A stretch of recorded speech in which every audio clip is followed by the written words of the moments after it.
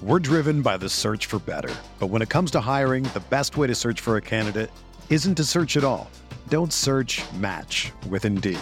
Indeed is your matching and hiring platform with over 350 million global monthly visitors, according to Indeed data, and a matching engine that helps you find quality candidates fast. Ditch the busy work. Use Indeed for scheduling, screening, and messaging so you can connect with candidates faster. Leveraging over 140 million qualifications and preferences every day, Indeed's matching engine is constantly learning from your preferences, so the more you use Indeed, the better it gets. Join more than 3.5 million businesses worldwide that use Indeed to hire great talent fast. And listeners of this show will get a $75 sponsored job credit to get your jobs more visibility at Indeed.com/Blue Wire. Just go to Indeed.com/Blue Wire right now and support our show by saying that you heard about Indeed on this podcast. That's Indeed.com/Blue Wire. Terms and conditions apply. Need to hire? You need Indeed. This is it. We've got an Amex Platinum Pro on our hands, ladies and gentlemen. We haven't seen anyone relax like this before in the Centurion Lounge. Is he connecting to complimentary Wi-Fi? Oh, my. Look at that. He is.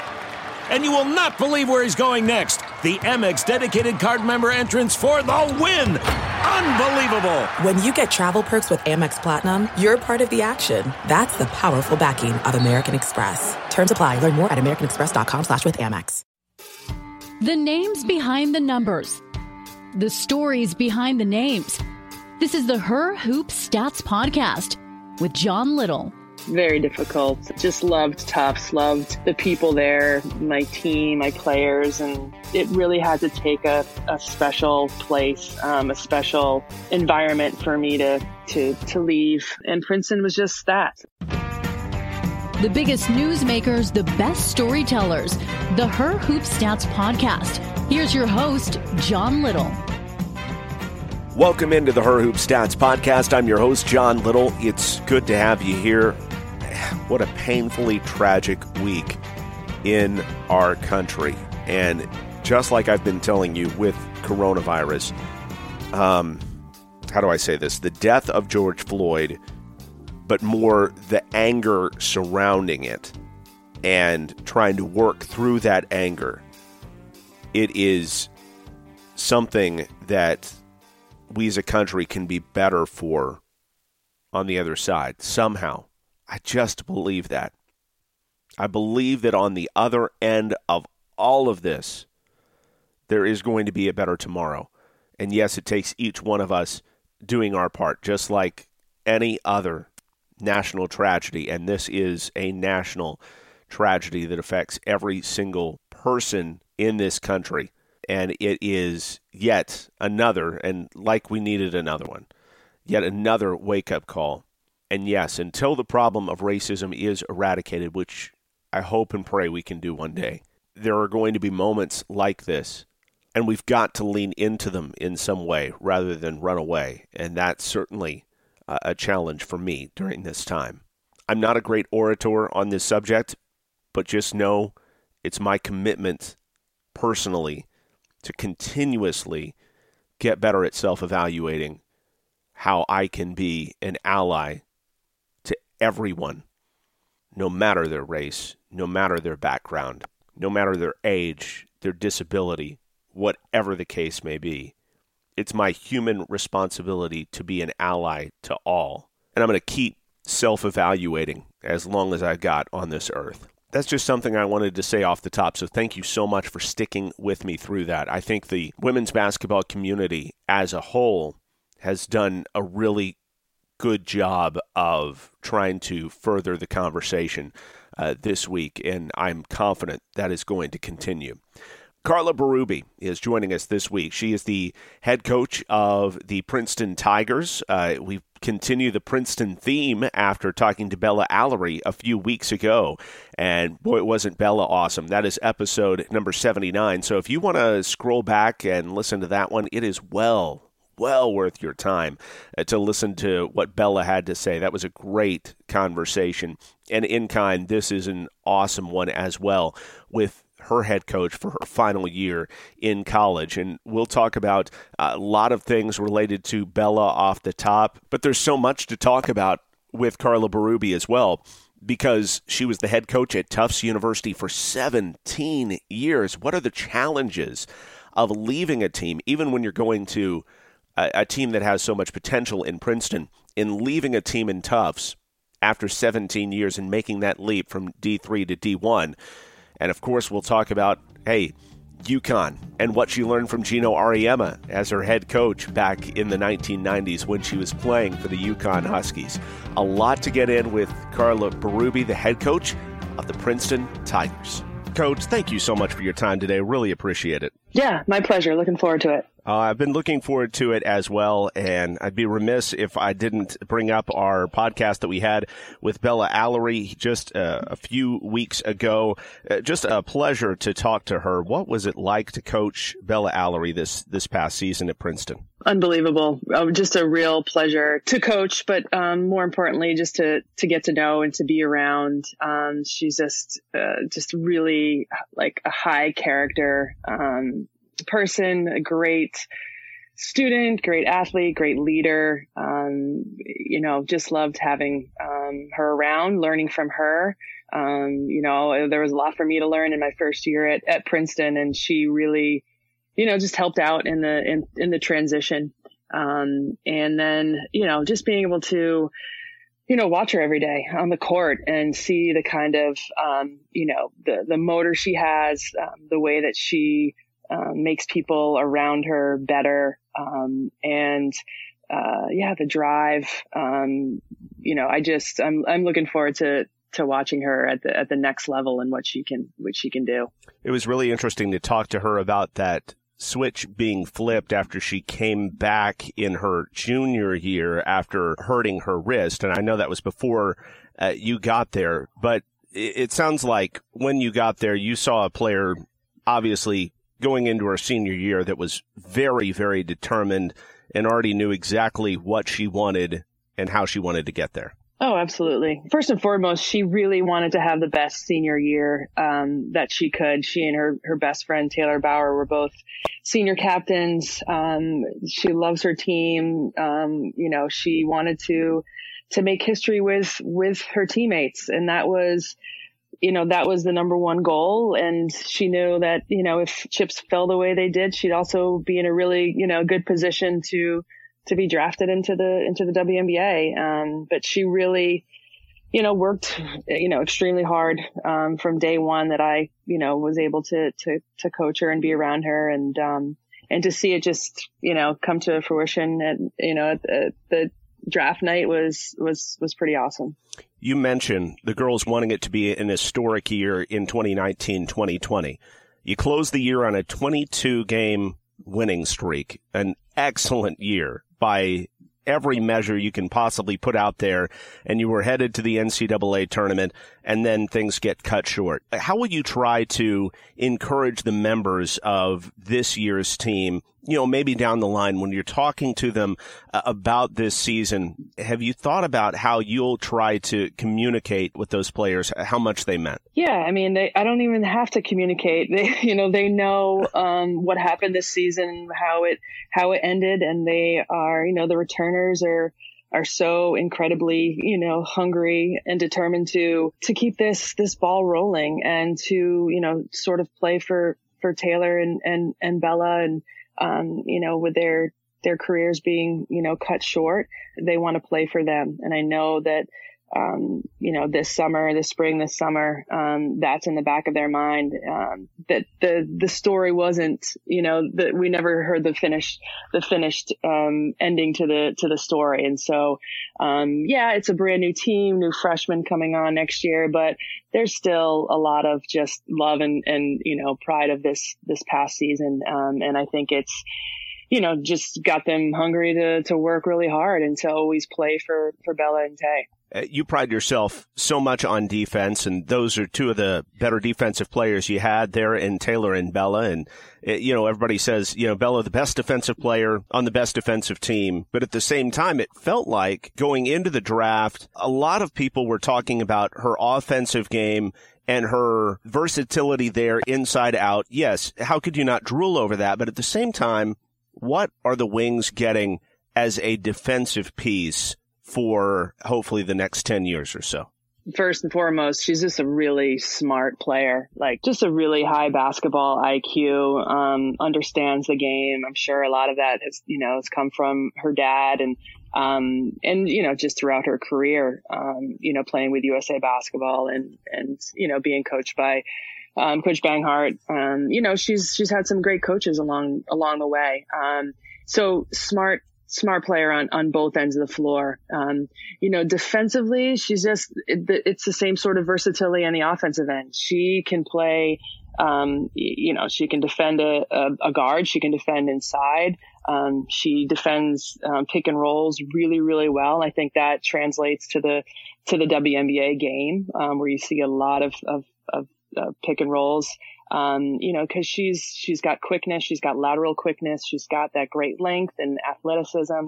And then she's long enough and she's getting stronger and stronger that, she's not going to get pushed around in the post either. Great help defender, sees the play happening before it's happened and just a great shot blocker with great timing. Also, defense is such a, the rebounding piece of defense is so vital. And, she just, her length and the way she gets after boards, definitely, translates. So a great defensive player. And I'm sure she's got still a lot to learn. And I've known Coach Agler since he was a coach with the Columbus Quest, and I played in the ABL. So I know how hard, his teams get after on the defensive end, and she'll love playing for him. We're speaking with Carla Berube. She is the head coach of the Princeton Tigers, and just such a pleasure to talk to you, Coach Berube, here as we sit. Not even a year after you got the Princeton job. Can you believe how much has changed in a year? And, all of us, in the world are like, we've never lived through anything like this. But then same time for you personally, after spending 17 years in one spot, how do you reflect on the last 11 months and how your life and the life of your family has changed here? Yeah, a lot has gone on in the last 11 months. My wife and I, we had a baby 3 days after I got the job. And then, had this amazing, season. And then, what's happening now? So it's been a whirlwind. The silver lining with all this is that I'm able to be home with my 3 young kids and my wife, and it's been kind of a blessing. But I couldn't be more proud and feel so fortunate to be at Princeton, in this, just incredibly supportive environment and university with a great president and athletic director. And, I feel like we're really well taken care of. I know you've been asked this a million times, but in case nobody's ever heard you answer, how difficult is it to leave a place where you've been there for 17 years, it's in the general vicinity where you grew up as well. You build something to such an extent, and how difficult was that to pull away from? Very, very difficult. I'm like born and bred Bostonian, just loved Tufts, loved the people there, loved, my team, my players, and, we were, right to win a national championship there. So it really had to take a special, place, a special, environment for me to leave. And Princeton was just that. I certainly did my homework and, made sure it was a great fit for my family. And myself, and, and reflecting after a year, even though it's been a crazy year, like I said, I couldn't be at a better spot. And I'm so glad that I did make this jump I jumped in not knowing about my players really. And I knew, how successful and talented they were on the court, but just who they are off the court. I've just been so lucky to be around them every day, as well as my staff. And reflecting back, I'm really happy to be. It sounds crazy, be in New Jersey, because when you're in Boston, New Jersey's not really the place you're thinking of, but it's Princeton, and it's just a fabulous place. And when you have a friend, a mentor, a cheerleader, a coach like Gino Auriemma say, yeah, this is perfect, this is something you need to do, that's not something you can ignore, is it? You've never probably been able to ignore his voice as much as you'd like to. No. There's been some other opportunities down, the last few years. And, when I asked him about Princeton, he just jumped right away and said, I'm making a phone call right now. And, I absolutely, whenever, I need him, he's always there to help out and, he's always giving his opinion. and he's been just a great mentor and friend and really helped out with this as well. What's the best advice that you ever got from him about coaching? I think that it's not specific like words from him, but just things that stuck with me over the years. And it's all about communication and relationships. And he and CD both do an incredible job of being great communicators with their players, just cultivating the relationships on the team, and getting their players to play at their very highest level. You really trust him, and because you feel like he trusts you. And I've since day one at UConn, I've always felt that way and still feel that way. And I certainly have brought that to my teams, and I think it's a big piece of why I've been successful. Is it tough, even with, and I know you recruit both at Tufts and at Princeton, incredible young women who you would probably trust with your life, but at the same time, they're 18-year-olds at that time, and, whether it be you or Gino or whoever, whatever great coach, is it sometimes tough to force yourself to trust somebody that young? Yeah, but I think that's what it's all about is 18-year-olds are learning and maturing, and it's not easy. It's not always pleasant, just the level of expectations.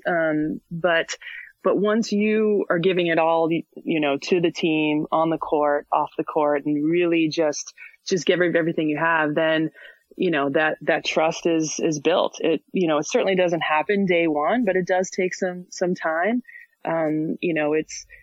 Sometimes it happens easier with some than others, but it's got to sort of happen, organically, and it can't be rushed and pushed. But once the, head coach and player have that mutual trust, then, great things can happen. It sounds like you're saying it's pretty impossible to have a great team, a great coach, without having that trust. But if you were to, give a coaching talk today, you're getting in front of a group on Zoom, like we have to do everything these days, and to a group of coaches that is having trust issues, what's the one place you would start to help them start building that trust with their players? Yeah, I think you need to be honest and transparent.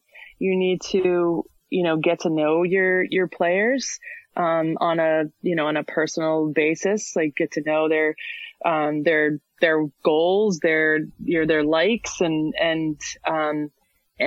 you can't be fake. You really need to, you just put yourself out there and take the time to get to know, your players. I think at the end of the day, you're gonna feel so much better about them and enjoy the both the lows and the highs with them so much more when you really know them, and you know what makes them tick, and you know what, just help them through, I think the tough times and also the great times. So I think just getting to know them and being upfront and honest. You were a part of one of the greatest teams of all time, 1995 national championship team, 35-0, before you graduated in 97 from UConn. So you've seen a really good period of women's basketball. Sometimes I just get a little nostalgic and just want to know, what we can do better. In 1995, what were we doing well as far as recognizing women's basketball? How far have we come? Where were we? Where are we? And where do we need to be? Yeah. We've come so far from that era. It was amazing at that time though, because before sort of 95, I don't feel like women's basketball was really on the map at all. And then with our 95 team and, the 96, Olympic team, all of a sudden, I think women's basketball took a really big leap, and the ABL was there, and the sort of the start of the WNBA. It was a pretty amazing time. I was, heading into, playing professionally at that time, and it was very, very, exciting. And then over the years, I think that, I think the WNBA had a good product, a decent product. Now it's come so far. It's incredible basketball. I don't get to watch a ton of it in the summer, but I certainly last summer did a lot more because it was just so much talent on that floor. Two great coaches going against each other and teams, and with Washington and Connecticut, just great basketball. Yeah, and then with the collective bargaining agreement, and now they're getting paid more and having more benefits. Can it be better? Absolutely. If women's basketball keeps putting such a great product on the floor, and in the community, I think, hopefully it'll just keep, getting better and better. But women's basketball has come, just so far, and it's just amazing to see how many more girls are in the stands watching, college basketball, and, being, having role models and heroes, and, as women's basketball players, back when I was a kid, it was Larry Bird. What kind of hero is that? But that's all I had to look forward to or look to. And now we have just incredible product and just really strong women, really dedicated women. And there's so much to look forward to. And you're exactly right. That 1995 team, I was 13 at the time, and I live in Dallas, so I was all Cowboys obsessed and all that sort of thing. But I told Rebecca Lobo a couple months ago, or last month, you are the first women's basketball player I remember. I mean, it's seriously the case. And so that 1995 team, you guys are the first women's basketball team that I really remember that came to my consciousness. So I just think that's really cool. And it's great to be able to talk to you and Rebecca as well, and kind of reflect now 25 years later on, where things are and how things continue to step forward. It's just really, really neat. So thanks for letting me geek out for a moment.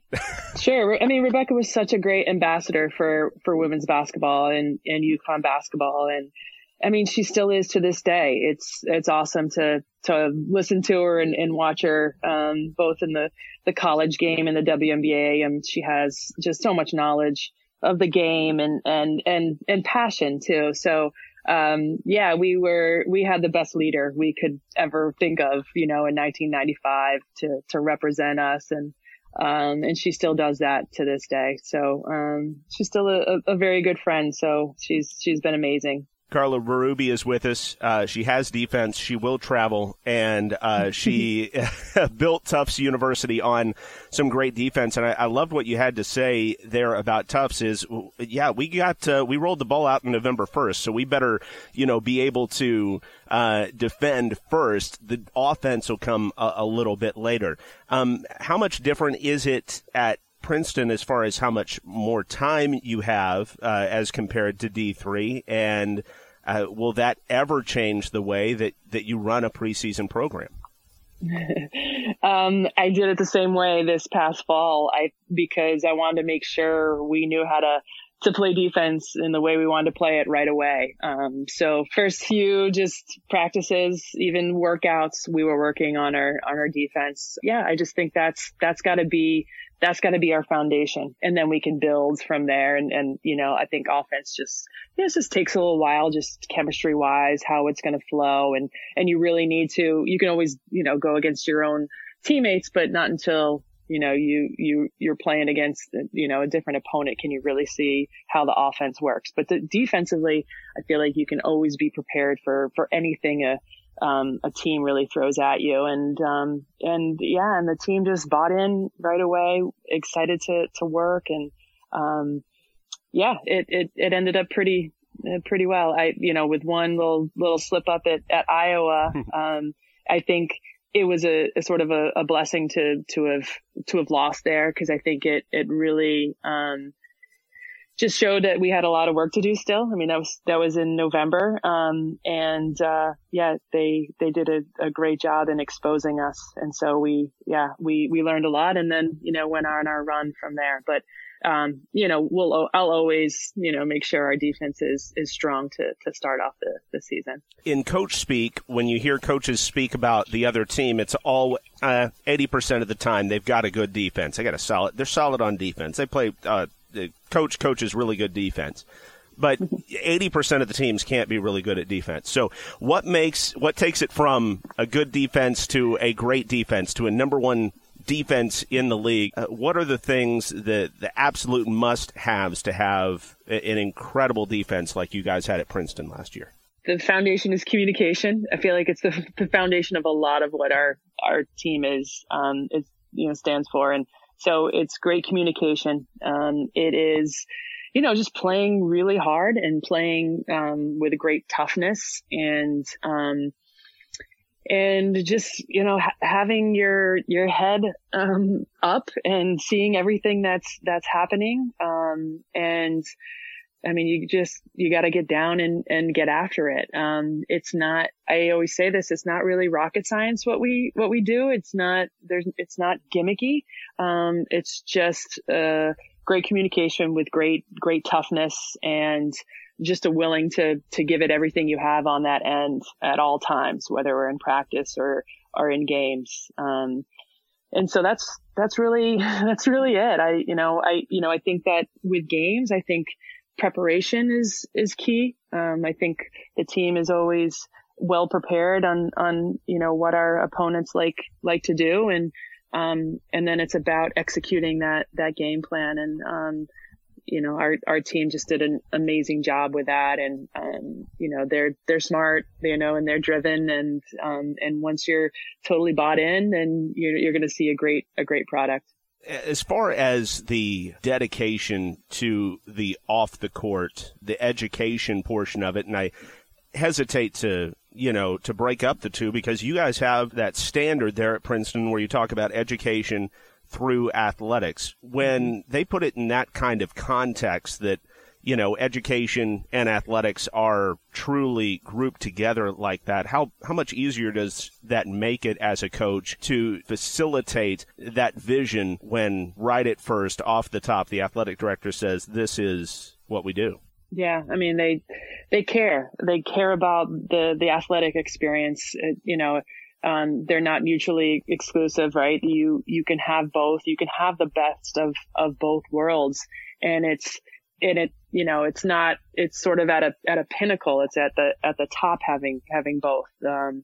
And yeah, I mean, just that, the education through athletics, that comes from our president down to our athletic director and to our coaches. And I mean, there's just so much to learn on the court, with your teammates. And it's an easy, it's kind of an easy sell. Here is the greatest, education, the best degree you can get in this country. And then also, play a really high level of basketball. It's yeah, I mean, it's an amazing place, to work and to represent, every day. I know my players are, they love Princeton. They play very hard and together, for their university. And I know that they're learning as much on the court as they are in their classrooms, and they're being taught by, world-renowned professors. But I love that, that Princeton just believes in, that the athletic experience is very important to their 4-year experience. And when you're casting that recruiting net for Princeton, I mean, there are a certain number of people that are just, I don't want to say excluded, but they're just, they're not in that mindset of education is at least as equally important as athletics. So how do you cast the appropriate broad net to go find the players you need to get, but at the same time, so many of them weed themselves out? How does that work? It seems like a challenge, but at the same time, it seems like the work's kind of done for you as well, where, this half of people, it's not going to happen for them anyway. Yeah, I mean, and the other piece is that we don't have, full athletic scholarships. Absolutely. So, I didn't even bring that up. So your pool is, just, it's getting smaller and smaller, but it, it's Princeton. And, I think that the right student athletes are looking for this, this experience. It's not for everyone. And, it just takes us getting out and making a lot of phone calls to AAU coaches and programs. It's following up with every, potential recruit that contacts us. It's just getting the word out. And, I feel like we're always sort of in a conversation when you say, I'm from Princeton, they're like, oh, okay, we know about Princeton. That's a really great school. And just talk about what the expectations are and the standards are, and see if it's the right fit. But like I said, I love being able to represent this, amazing university and talk about, what we have here. It's different. It's a different world than a Power 5, and but it's a special place. And so yeah, it's a smaller pool, but it's a unique pool. And again, like, I love coaching these driven, talented, student athletes. So just got to keep trying to find those and keep trying to enhance our program. And finally, Coach, I've seen you say, hey, I'm not a finished product as a coach. I'm still a work in progress, so to speak. I can still get better. Where do you think that you can get better? Where do you work to get better? And what's your mindset about that as you move forward into year 2 at Princeton? Yeah, I mean, I think there's so much more to learn. There's so much about this game. This game is ever changing, and I'm competing against some of the best coaches, in the world. And so, I need to be just ready for, what's next. And it's offensively, it's end of game situations. It's, defensively, what can I get better at? And even just like leadership, how do we keep, cultivating leaders? And, with social media, and like everything is always, it's ever changing. And so, I think if you just sit back and not try to enhance yourself and get better, you're doing a disservice to your team, and your program and your university. So always trying to just, get better. And, this is a good time to be doing that, when we're not at work, or we're not on the road recruiting, and you can, just keep developing yourself. Well, Coach, it's such a great pleasure to be able to talk to you, to have talked to Bella a couple weeks ago, to learn about Princeton, and then the Ivy League as a whole. I love talking with Mike McLaughlin a few months ago as well. I'd love to be able to come catch a game someday in person, because I just think it's one of the coolest things ever. So thank you so much for taking the time, and best of luck as you guys continue to build off what you just did. Yeah, my pleasure, John. Thanks for having me. That is Carla Berube, the head coach of the Princeton Tigers. Really appreciate her time. She was just awesome. A note, Madeline Kenny was on with the unplugged version of the podcast the middle of last week, and that is an awesome conversation. I am loving these Twitter live Periscope conversations that Aaron and Megan are having with different people in women's basketball. Madeline Kenny from the Chicago Sun-Times was their guest this past week, and they're going to have another one coming up this week as well, so be on the lookout for that. Not only the live version of it, which you can watch on Twitter, but then also it will be out as a podcast shortly thereafter as well, and that one is going to be worth your time too. Remember, make sure to subscribe to the show wherever you get your podcasts. We're bringing out 1 or 2 new shows every week. That way you're alerted when they come out. And I'm really excited about some of the conversations we've got coming up here for you. You're going to like them a lot. You're going to want that notification. Also, if you're on Apple Podcasts, make sure to rate and review the podcast. That always helps other people find the show. It means so much to us, and it means so much to the other people that are going to listen to the show because you rated and reviewed. Thanks again. The executive producer of the Her Hoop Stats podcast is Aaron Barzilai. Susie Solis is our announcer, and Jared Deck with JaredDeckMusic.com does our music. I'm John Little, reminding you at the Her Hoop Stats podcast, we are unlocking better insight about the women's game. Her Hoop Stats.